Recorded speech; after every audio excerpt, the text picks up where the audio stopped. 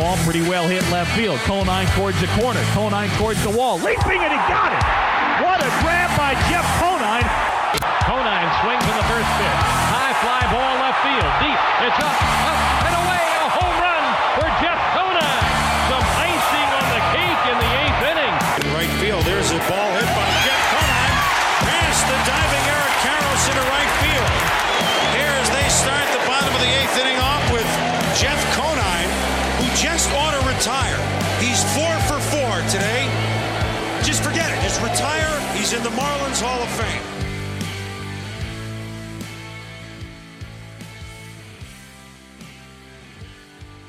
Monday, November 8th.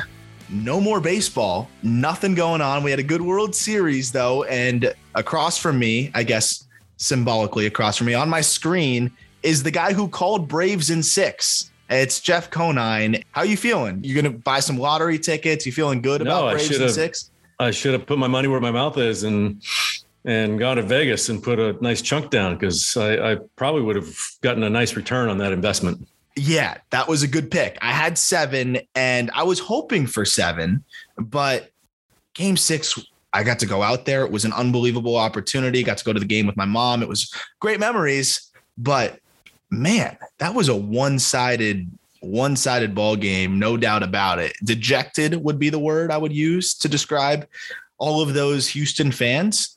But I mean, what did you see in that? I mean, Max Fried was special. I would love to get your thoughts from, how Max Fried looked from the television, because from my angle, it's hard to appreciate the pitches when you're off to the side a little bit.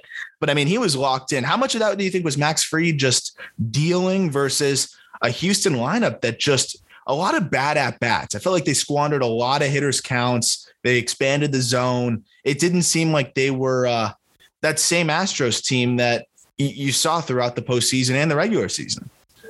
Well, we talked about this Houston offense and how prolific they were, and even historic as far as what they did, what they accomplished in the regular season. And I think we didn't see that in the postseason. So when we talked about getting into the postseason, it's not always about the best team, it's who's the hottest team. And I think collectively, we did not see the year-long Houston offense perform the way they did in the postseason. And that we saw, especially in the Braves series in Atlanta, there was a lot of opportunities squandered. They had a lot of guys on base. They did not come through with big hits. Alex Bregman was pretty much ineffective the entire World Series. Yep. Brantley didn't do that great. It was just they got nothing going, but you have to give some credit to the Atlanta pitching staff. I mean, Fried there at the end, I was watching with Griff that last game, and he was struggling that first inning. And I thought, what? I think the Astros are going to blow the doors off this one. And I thought if they got to a game 7, that would be a shift in momentum. And I would probably go back and say the Astros have the upper hand, but man, he buckled down. He threw the fastest pitches of his life in that game right there at the end of the season. There's some fatigue going on. There's emotional stress going on. And he threw a pitch 98.4 miles an hour, which was the fastest pitch he's ever thrown. So that gives you an idea of when adrenaline takes over and focus is laser, like he was, great things happen. And he was spot on. And the guy on the other side, Luis Garcia, was good until he wasn't. And it shows you how one pitch can really just undermine an entire effort. And then that's what's so crazy about baseball. But Garcia, a rookie, pitching on 3 days rest, another guy that saw a major velo bump during the postseason, and obviously was riding on adrenaline on 3 days rest and running it up to heights in terms of velo that he hadn't even reached in the regular season. He ends up giving up. And it was that Soler at bat where I looked over at my mom and I said, he's going to walk here or he's going to hit a ball 450 feet. You just could tell, when you foul a bunch off, when a guy's just on it like that. I mean, you saw Garcia go to some of his best pitches and put him in good spots. And Soler was spoiling, and then boom. And that was just one of the most towering home runs I've seen in person. I know like the distance, I hardly believe it half the time. I feel like the ones that look like they're 600 feet are 390. And then the ones that look like normal home runs end up going 480. But I think it was listed at, what'd they say, 446 or something like that, which is still a bomb. But I mean, this guy has some different kind of power, but it seemed like after that swing, they decide to pull Garcia. And then it went to the bullpen, and the Braves just wore out that bullpen that had been overachieving, most of the postseason. On the flip side, you had Fried that was cruising. What did you see from the Braves bats? I mean, you talk about getting hot at the right time. They undoubtedly did that, but it seemed like there just wasn't a break in the entire lineup. Whereas even with this Astros offense that is special, and like we said, one of the best we've seen in a while, you get to the back of the order and you got Martin Maldonado, you got some weak hitters. The 8-9 hole can be a bit weak, especially when they lost Jake Myers in the outfield. They had, a revolving door of Chas McCormick or whoever else they wanted to put out there, Jose Siri. 8-9 wasn't as strong. The Braves, it seemed like there wasn't a single at bat where pitchers were getting a break. Well, and it's another thing we talked about is when you get contributions from 1 through 9 in the lineup, like we talked about the Giants, that was, I think, part of the reason of their success is they got contributions from so many places in the lineup. There was no hole. There was no, like you just said, the sigh of relief where the pitcher's like, okay, I got a pretty easy stretch coming up here, where these Atlanta hitters were every one of those guys had a huge hit in one of the postseason games. Crazy. Dansby Swanson didn't really have that great a batting average the entire series, but he hit 2 of the biggest home runs that Atlanta Braves, it might go down in history as 2 of the biggest home runs. So, and then, Freddie Freeman just was consistent. He got on base. He looked at that first 7 strikeouts against the Dodgers when he was out in LA. And then from then on, man, he was as Freddie Freeman as we've seen him. He's just a great, consistent performer. But, the pinch hits and Soler coming up with big home runs is just, it was their time. It was that kind of team effort that you look at and appreciate, especially, from someone like me that has been there in 2003. And I saw that kind of contributions up and down the entire lineup, that the bullpen came in and did their job. Starting pitchers did their job. It was just a really, really great series for the Braves all the way around. And cool storylines as well. I mean, from Jock Peterson coming from LA, obviously played with Chicago for a little bit of the season before getting traded, and just instantly becoming that fan favorite. And someone like Tyler Matzik playing such a big role, who was out of baseball just a couple years ago. I forget what he was doing. He was doing some, it was one of those Evan Gattis type of stories, had a very normal person job and wasn't really focused on baseball. He makes his way back and plays a huge part in their run. And actually at their parade, I don't know if you saw this, he got stopped by police and got pulled aside because they thought he was a fan running in the on the street of the parade. And he was like, no, like I'm Tyler Matzik. But just such an awesome story for some of those guys. And then for Freeman too. I mean, Freddie Freeman's one of baseball's good guys. I think there's not a person out there that'll say something bad about Freddie Freeman. Even Marlins fans love Freddie Freeman. And that's when because I know Marlins fans were very much not happy. At least the ones that I follow and see on Twitter were very much rooting for the Astros, and the rest of America wasn't. So that's when people were happy for Freddie Freeman, who now is going to be a free agent, quote unquote, because I think it's absolutely insane to think that he won't be back there. But he's in a unique spot as a free agent. And that's what I wanted to talk about with the contracts now, because we're heading into a loaded free agent class. And as we've talked about off the air before, times are different. And we've talked about it on the show too, where guys just get so much more money nowadays, and they get more long-term commitments in terms of years. And it's crazy stuff. These big contracts rarely pan out, at least to the way that you would imagine when you're giving somebody $300 million. And we can go over all of the examples of how they haven't worked out very well. I think everybody's very aware of that, but we're not enough to deter teams from doing it, because there's always going to be one team that's willing to take the risk. And that's the ironic part of all of this. Before we get into like some specific players, and I want to talk a little bit about like Freddie Freeman and his whole career potentially with one team. What do you think about the money side of it? I mean, do you think we ever start going back to more shorter term contracts with higher annual value? Or are we always going to be doing this thing where we give guys 8 years and pray that it's not going to be like all the other ones that don't go well? I mean, listen, I was a player, so I'm on the pro player side here. I'm with the Player Association, and we went on strike a couple of times to fight for what rules they have in place right now. But as you know, the CBA is coming up for a negotiation this offseason, and everyone that I've talked to that knows anything about the situation says it's going to be ugly. And at some point, I think, cooler heads must prevail and know that players are going to be well compensated. The game, there has to be a point where the salaries have to stop escalating so crazily high. I mean, it's out of control right now. Not out of control, but it's going to outpace earnings at some point. So you're going to see a pullback.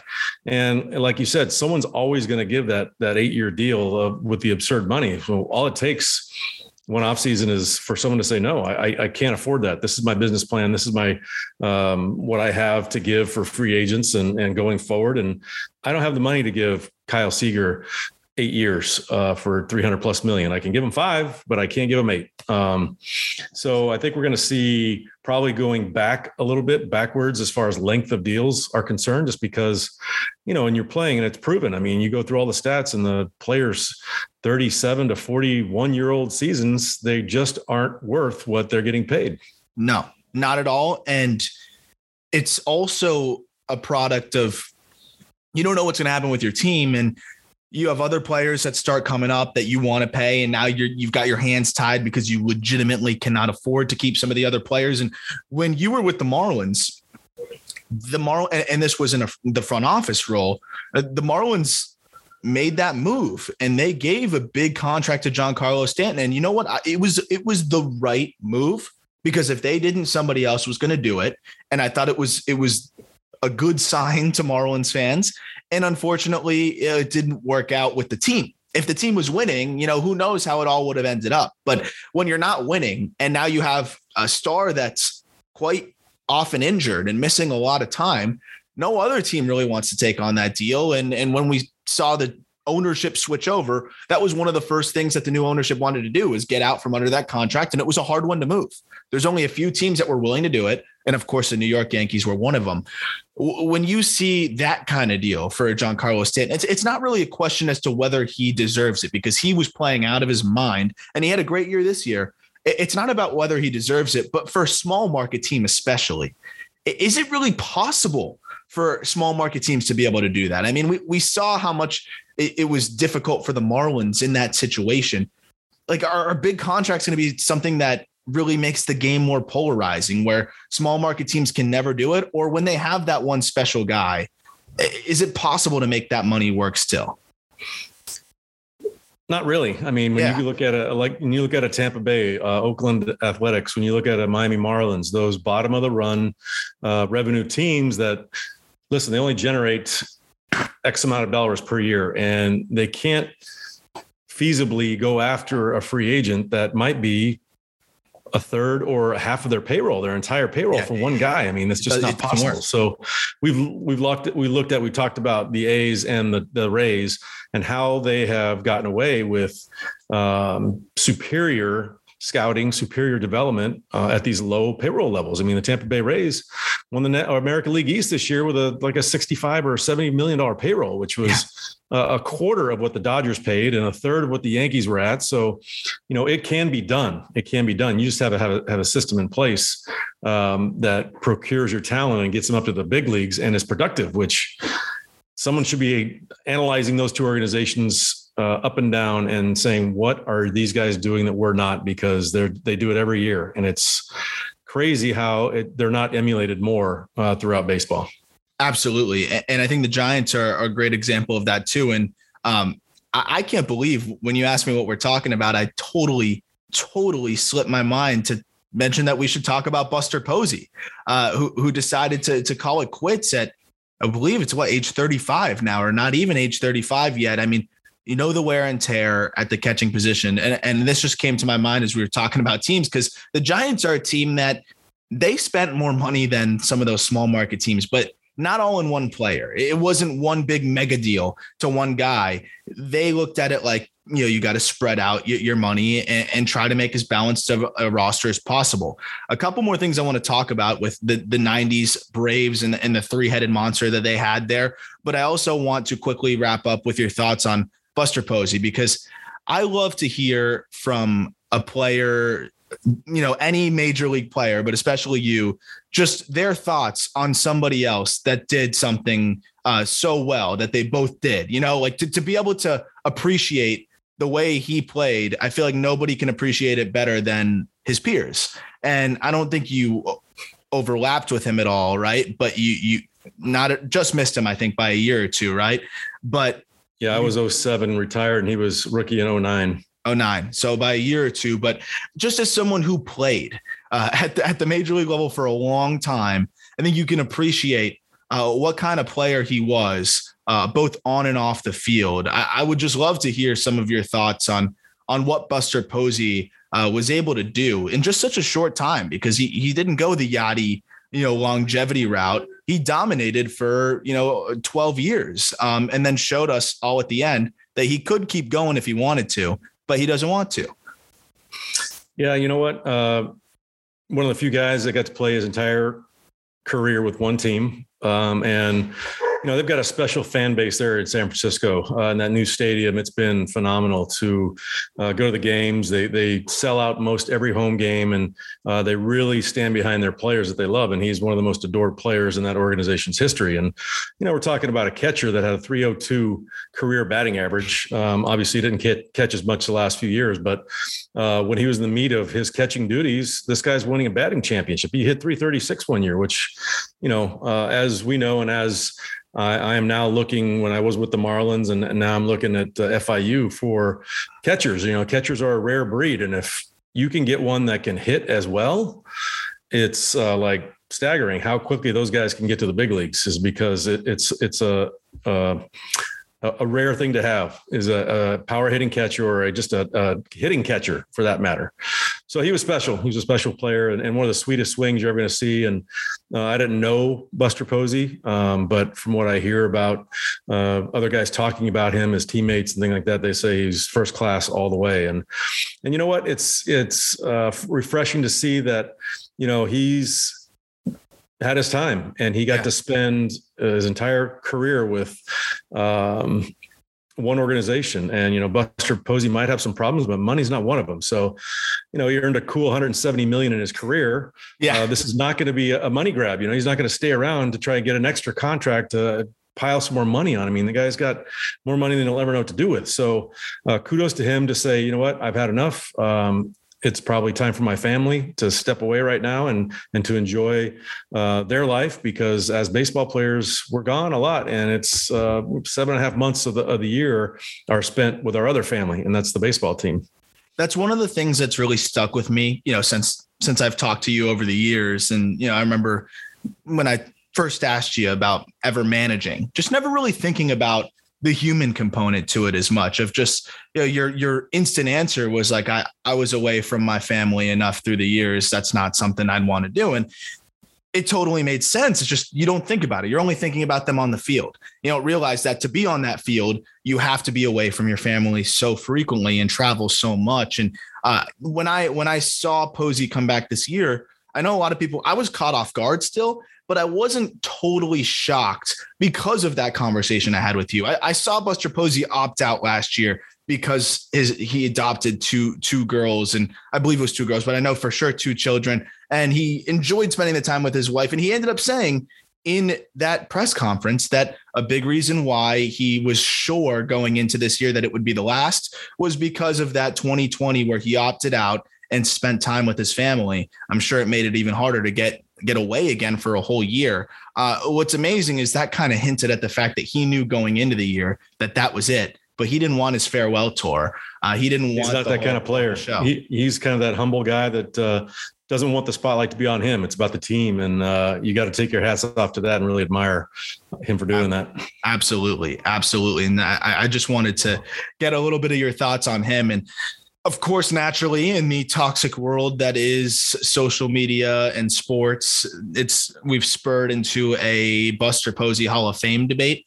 There is no debate, in my opinion. I know that a lot of people, you have to have that longevity, but I think if you dominate for 12 years, it's just something that I'm more of a believer of. If you can dominate your stretch at your position and win the World Series and do all those things, I think that can compensate for the lack of longevity, but it's an interesting conversation there too. And we are going to have probably one of the more wild Hall of Fame voting, I guess, just years this year that we've ever had. It's the final year of Barry Bonds on the ballot. A-Rod joins the ballot. It's going to be a mess. Final year of Roger Clemens, I believe. So final year of Roger Clemens. Final year of Curt Schilling. That saga continues on.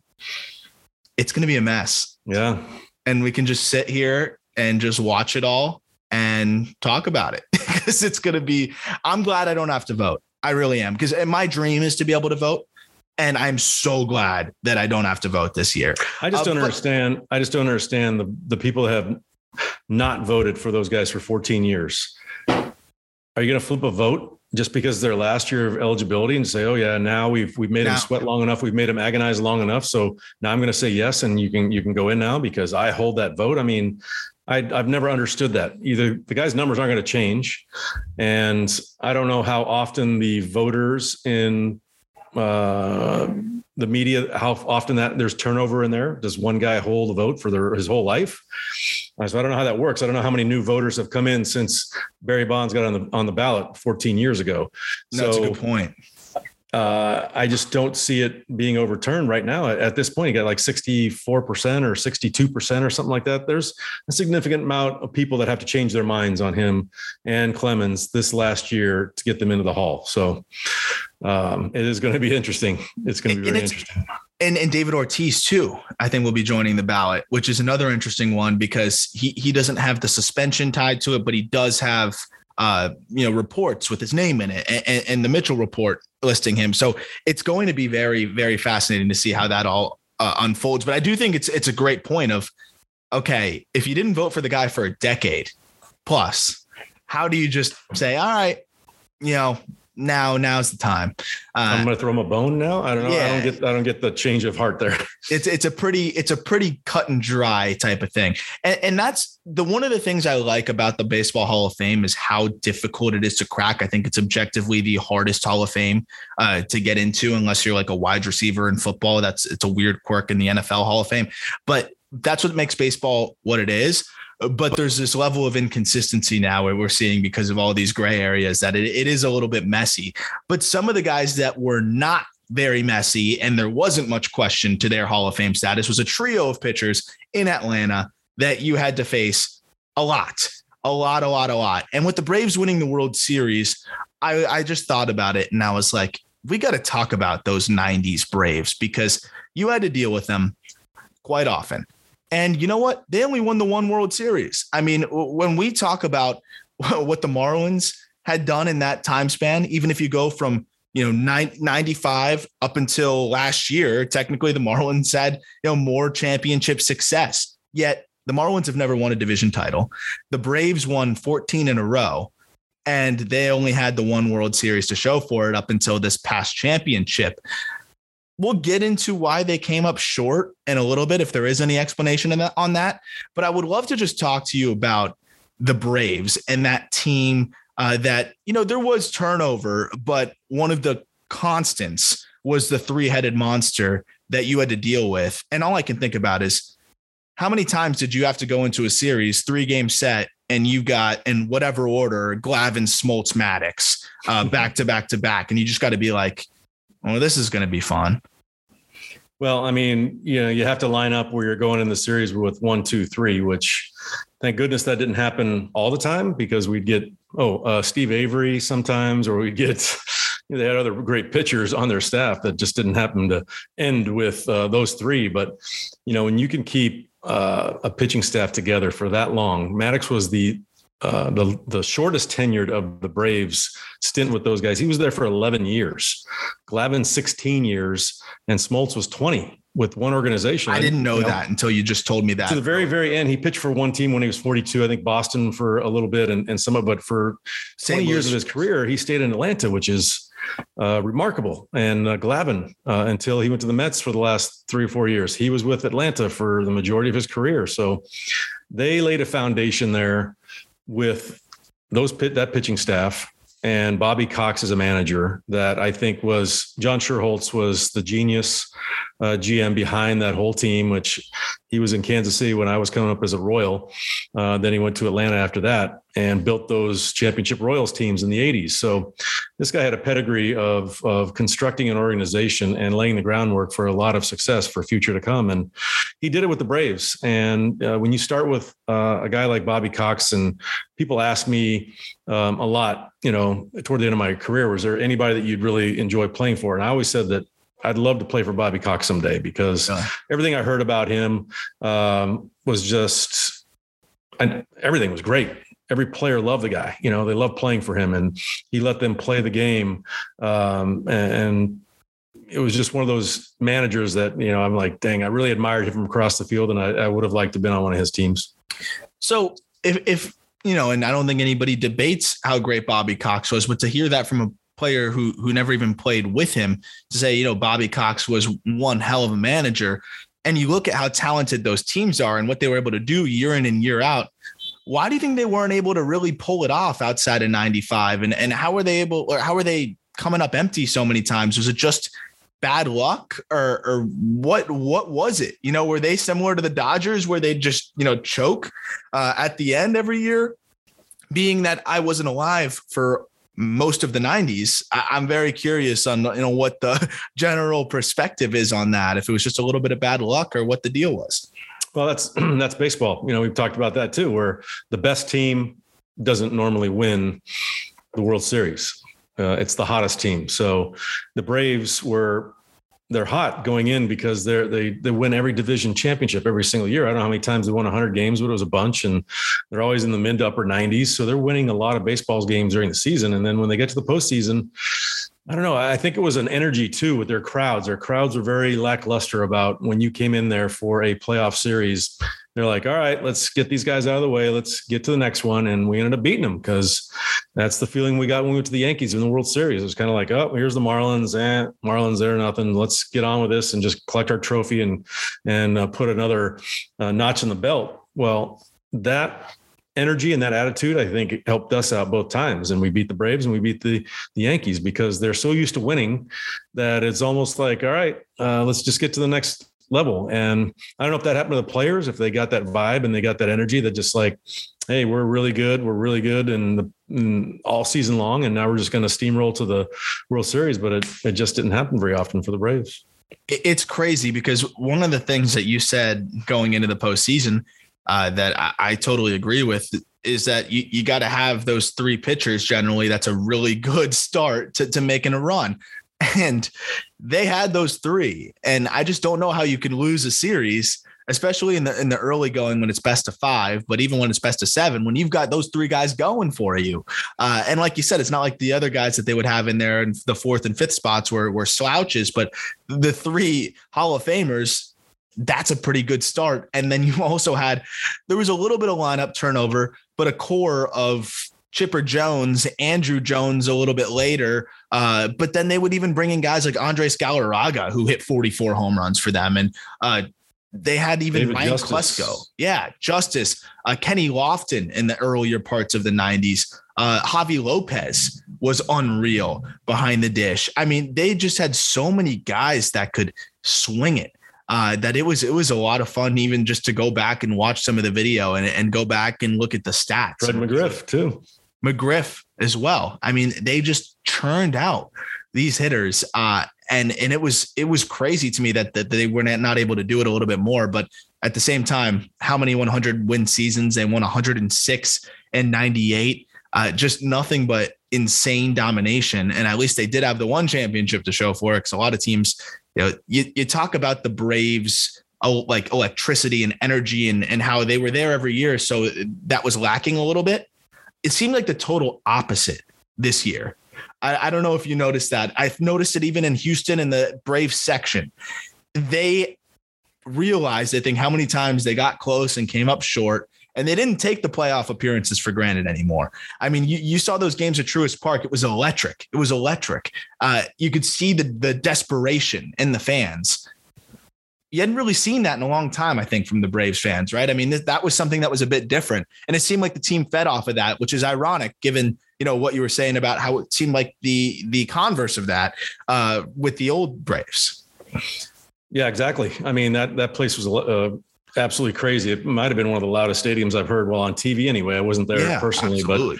But it was crazy loud. But you bring up a good point. When you've got a team that's dominated all year long and they coast into the playoffs, they're kind of even giving some guys rest the last 10 days. They're making sure everyone's healthy and they're trying to line up their pitching rotation where, I was a wild card team twice. We're fighting our tails off to the very end so we can make the playoffs. I mean, that's our goal, is to make the playoffs. We had to fight to the last day of the season a couple of years just to do that. So we've got all this hunger and momentum building toward the end of the season where these guys are kind of coasting the last week of the season because they're trying to get their rotation right. And the Braves this year, they only won 88 games and they had to play hard until the last week of the season because any swing one way or the other, they lose 2 or 3 in a row, the Phillies win 2 or 3 in a row, and then we got a whole different scenario that who's making it to the playoffs. So I think that had a big part in how and why the Braves did so well this postseason. I agree 100%. And we flip to the Houston side because you were part of a World Series team on multiple occasions that after you won, unfortunately, they got dismantled. And we've talked about that on previous episodes as well. Sometimes it's a money thing. Sometimes the team just can't quite get back to where they were. And everybody wants a piece of that winning team. So even those average players, so to speak, that played well in that stretch, they might become a little bit more expensive. And that just seems to be what happens. And it might happen to a smaller degree with the Braves. I mean, we saw Jock Peterson decline his option. We're going to see Soler probably get a little bit of a pay raise, whether it's with the Braves or elsewhere. Same with Eddie Rosario. It's just the way it is. But on the Astros side, they made a half-hearted offer to Carlos Correa, who had probably the best season of his career this year. It's going to win the Gold Glove at shortstop. I believe that's going to come out tonight, actually. So by the time it comes out, this episode will be released after it already came out. So hopefully I'm not wrong on that one. Correa should win by every stretch and had a spectacular offensive season. It's hard to envision Correa anywhere other than Houston, but they offered him a deal that's just he's not going to take. It's a non-starter at about $160 million, I believe it was, over 5 years, if I'm not mistaken. It's crazy to say that that's a non-starter, but it's a non-starter. He might walk now. And I'd say 90% chance he walks. Is it, I'm trying to think of the way to phrase this. If you're the Astros and you've been getting to that point so many times over the last few years, and that's a main part in Carlos Correa, he's a main part of your team, how can you possibly let your shortstop walk? Is there a way you got to find the way to make the money work? Like, how are they okay with letting this player walk? And how much do you think that can impact this Astros team that just came up short and now is going to try to get back there again? Could we see that fall from grace a little bit that happens from the championship hangover when you lose? Well, it's totally possible because, you've got superstars on that Astros team, and keeping superstars together costs a great deal of money. They've been able to do that since 2016, 2017. They've kept this core group of guys together. Well, they get more and more expensive every single year. So at some point, the ownership has got to say, we can't afford this anymore. We can't afford to go any higher. We're going to start losing money because I think people lose sight of the fact that baseball is a business and the ownership, they're in it to make money first and foremost. So when you've got a guy like Carlos Correa, who obviously is one of the best players in the game, in order to sign him, am I going to take a loss on my team profit wise? Or if I don't sign him, I'm going to make some money. So it's a tough situation because winning obviously brings in fans, and that creates a atmosphere at your ballpark that's different than anywhere else when they're not winning. And it's a sticky situation, but I don't know who else is up for contract. I don't think anybody else is a free agent on that team. So what are you going to do? I don't know if they can afford doubling his salary and keeping that team together.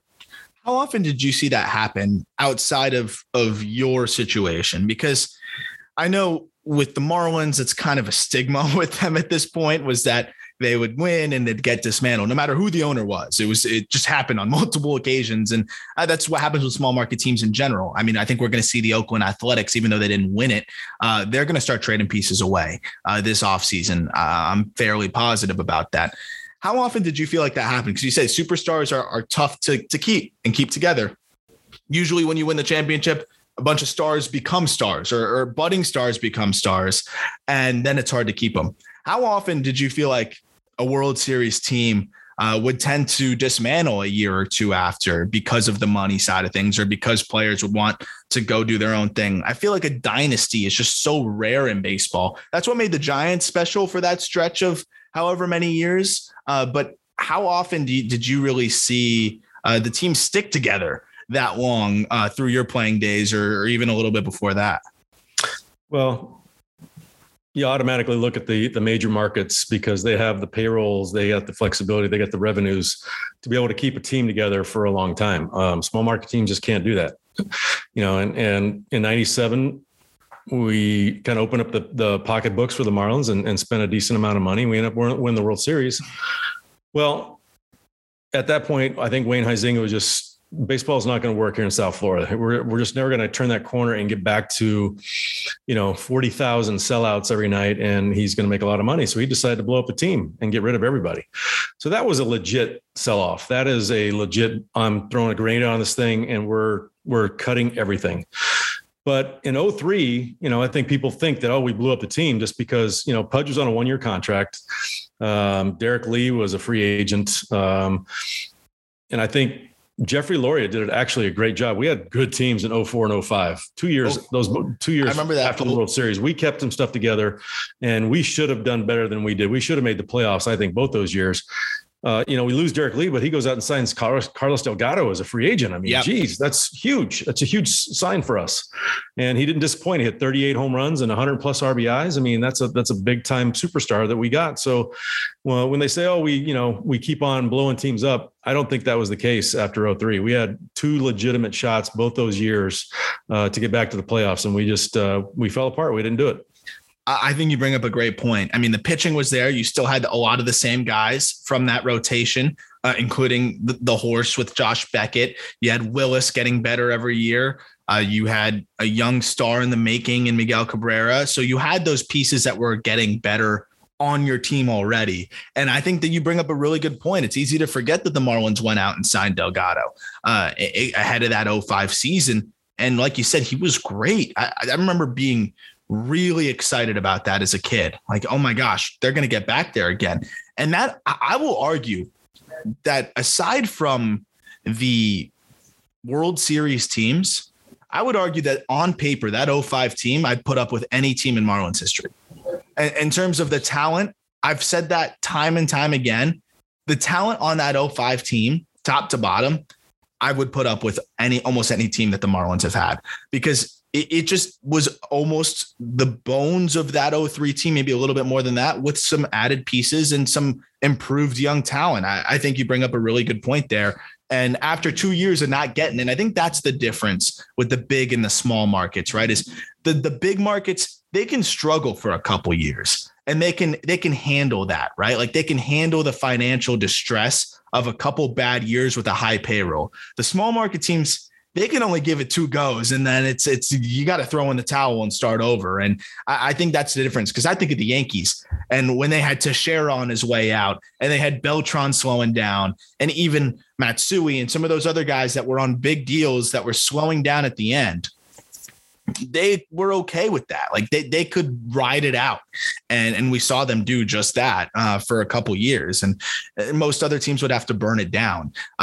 I want to get to this jersey and then wrap up with a little bit of FIU talk to hear the latest about what's going on over there.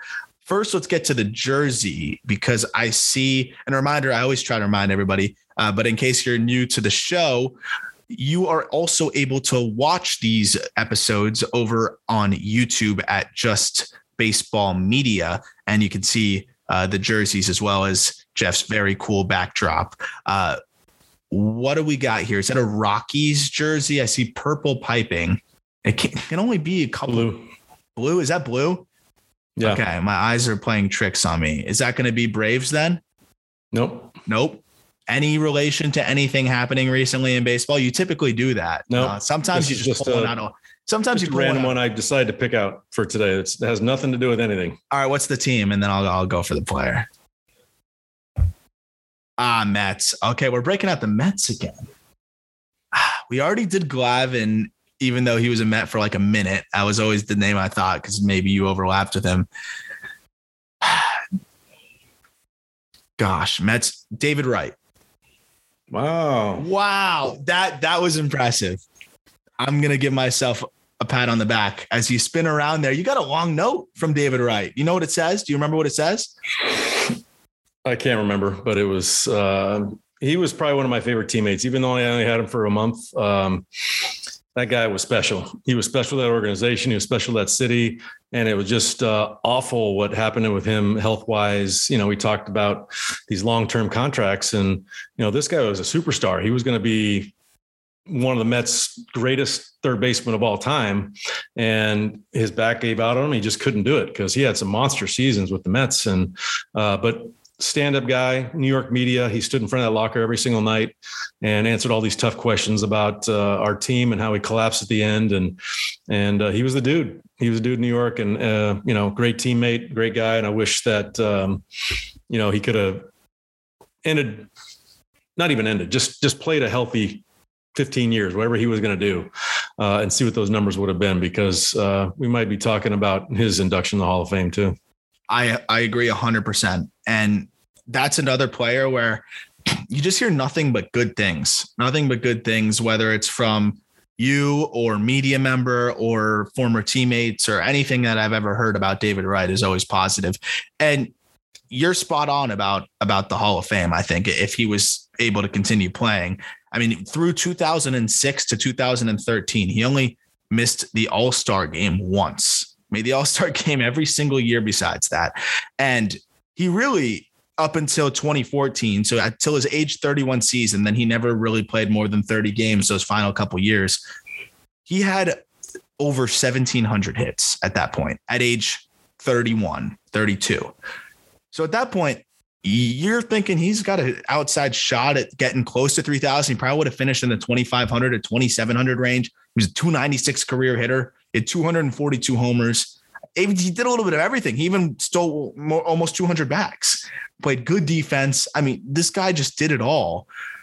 It's really tough when you see guys not able to go out on their own terms, and especially at 31 years old there. But I remember you also mentioning that he kind of got out in front when you guys had that horrible collapse, and he was the one that kind of wore a little bit of it, right? Like he was the face of the team or one of the faces of the team. And when the Mets came up short in 07, it was 07, right? That was him taking a lot of the brunt of it, right? Taking a lot of the questions. It was mostly going through him. 100%. He was the guy, and like I said, he would stand there and take them all. A lot of guys would hide in the food room or run to the training room, and because they don't want to deal with the New York media, which it's tough. It's tough. They're there just buzzing around all the time looking for that bad story to write. But he just stood there and answered the questions, and he was the go-to guy for that team. You were the new guy. You weren't there that long. You didn't get too much flack there, right? No, I was just a piece to, try to get a pinch hit here or there. I didn't play much in that month of the season when I was there, but it's a great experience playing in New York. And, I was really excited to possibly get the opportunity to play in the playoffs in New York, but it didn't happen. I'm sure Mets fans were just as excited, but they've got a lot to sort out this offseason too. And they have a front office job that nobody wants, which is pretty crazy because it's New York. It's a big market. You have an owner that's literally saying, I will open up the checkbook, and nobody wants the job. I feel like that says a lot about the organization at this point. If you have New York, deep pockets from your owner, and nobody wants the job. That says a lot. That should be one of the most coveted jobs in baseball, but it's not. It's not. And there's a lot of managerial openings. There's going to be a lot of moving around. I thought a very low-key switch up was Bob Melvin going from Oakland over to San Diego. we talked about it in the past. Before we go over to FIU, I just wanted your thoughts on that, because we talk about manager influence, and we talked about some of the issues that we saw in San Diego with, some teammates getting after it with each other, a bad collapse. You think that Bob Melvin move was to try to treat just that, to try to get these personalities all in check and to try to have that right leader at the helm? Could that be what's missing from this Padres team? Do you think Bob Melvin could end up being a big tide turner for them? It could be. I mean, I played with Bob Melvin in Kansas City briefly. And, when he went into Oakland and did a phenomenal job in Oakland with all those teams. And he's just a low key kind of guy that, like you said, I think he's a good manager of personalities and he's a good calming force within a clubhouse.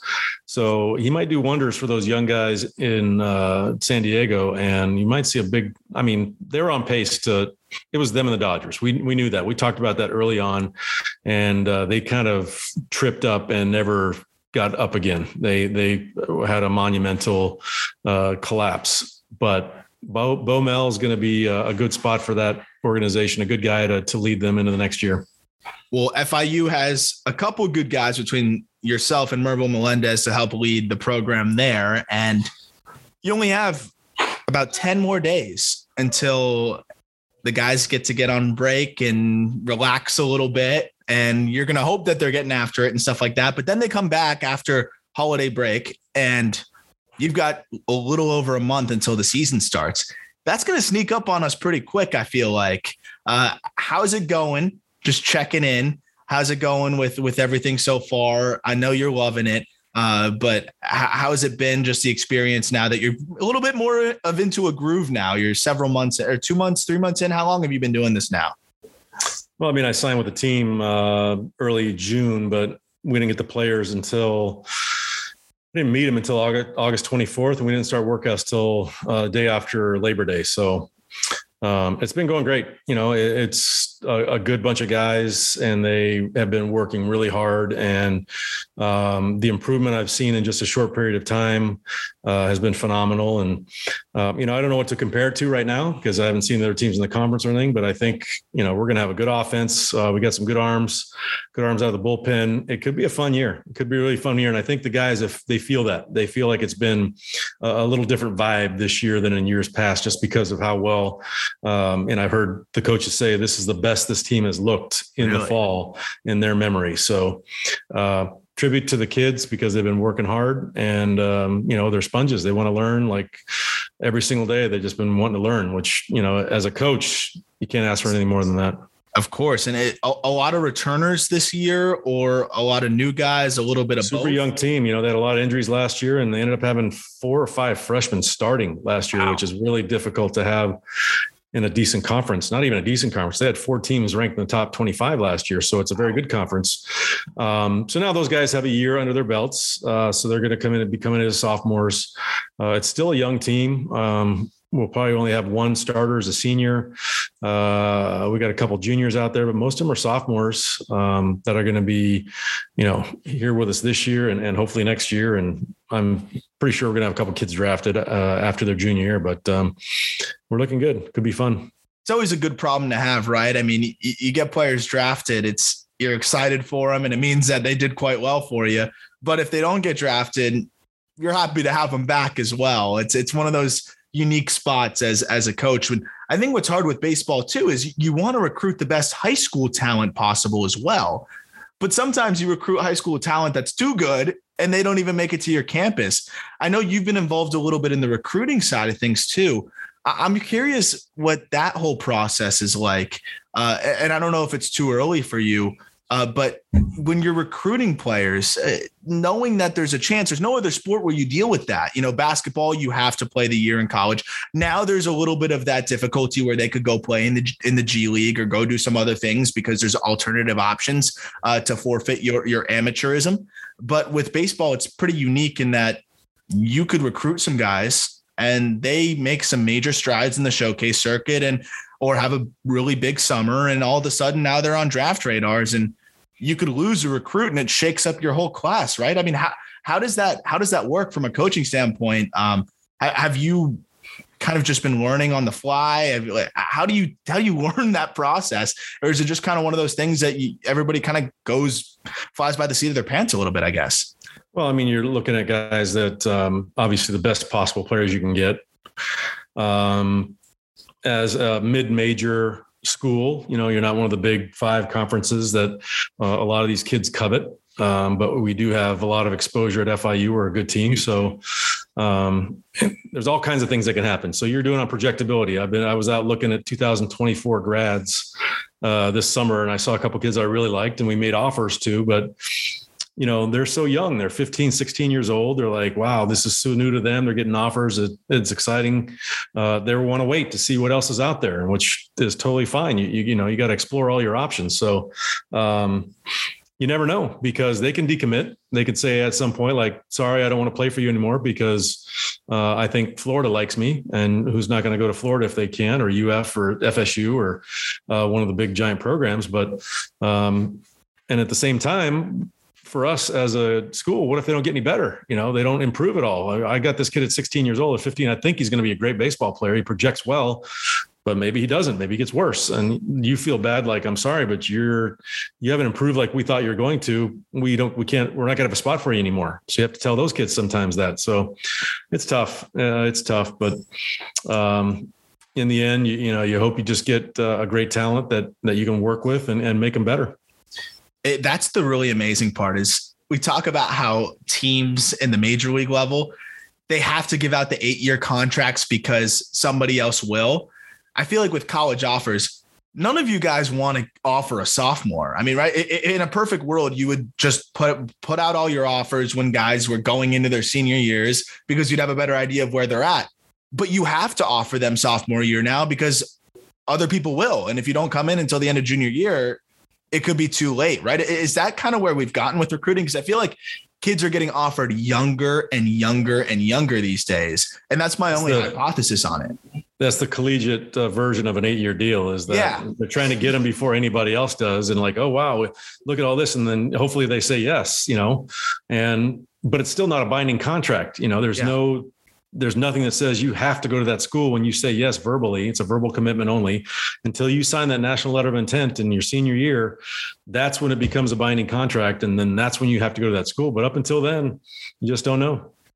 Yeah, that's the wild thing about it. You see more turnover in other sports, and football and basketball. You'll see some of these kids commit and decommit from like 3 different schools. That always blows my mind. I'm like, I'm not making that decision until I'm really sure. But it's also a crazy thing to expect a 15 or 16-year-old, or sometimes even younger than that, to make a decision for their, 18, 19 into their early 20s that could have a huge effect and impact on the rest of their life. It's a pretty wild concept that there really is no other way to do it, though, at the same time. So it's always been something that fascinates me. And on Griffin's side, of course, your son, he was a little bit of a late bloomer, and a lot of his offers came in towards the end of his recruiting cycle, I guess it would be, right? And I mean, that was the unique part about it too. And I think that's what kind of helped him make the best decision.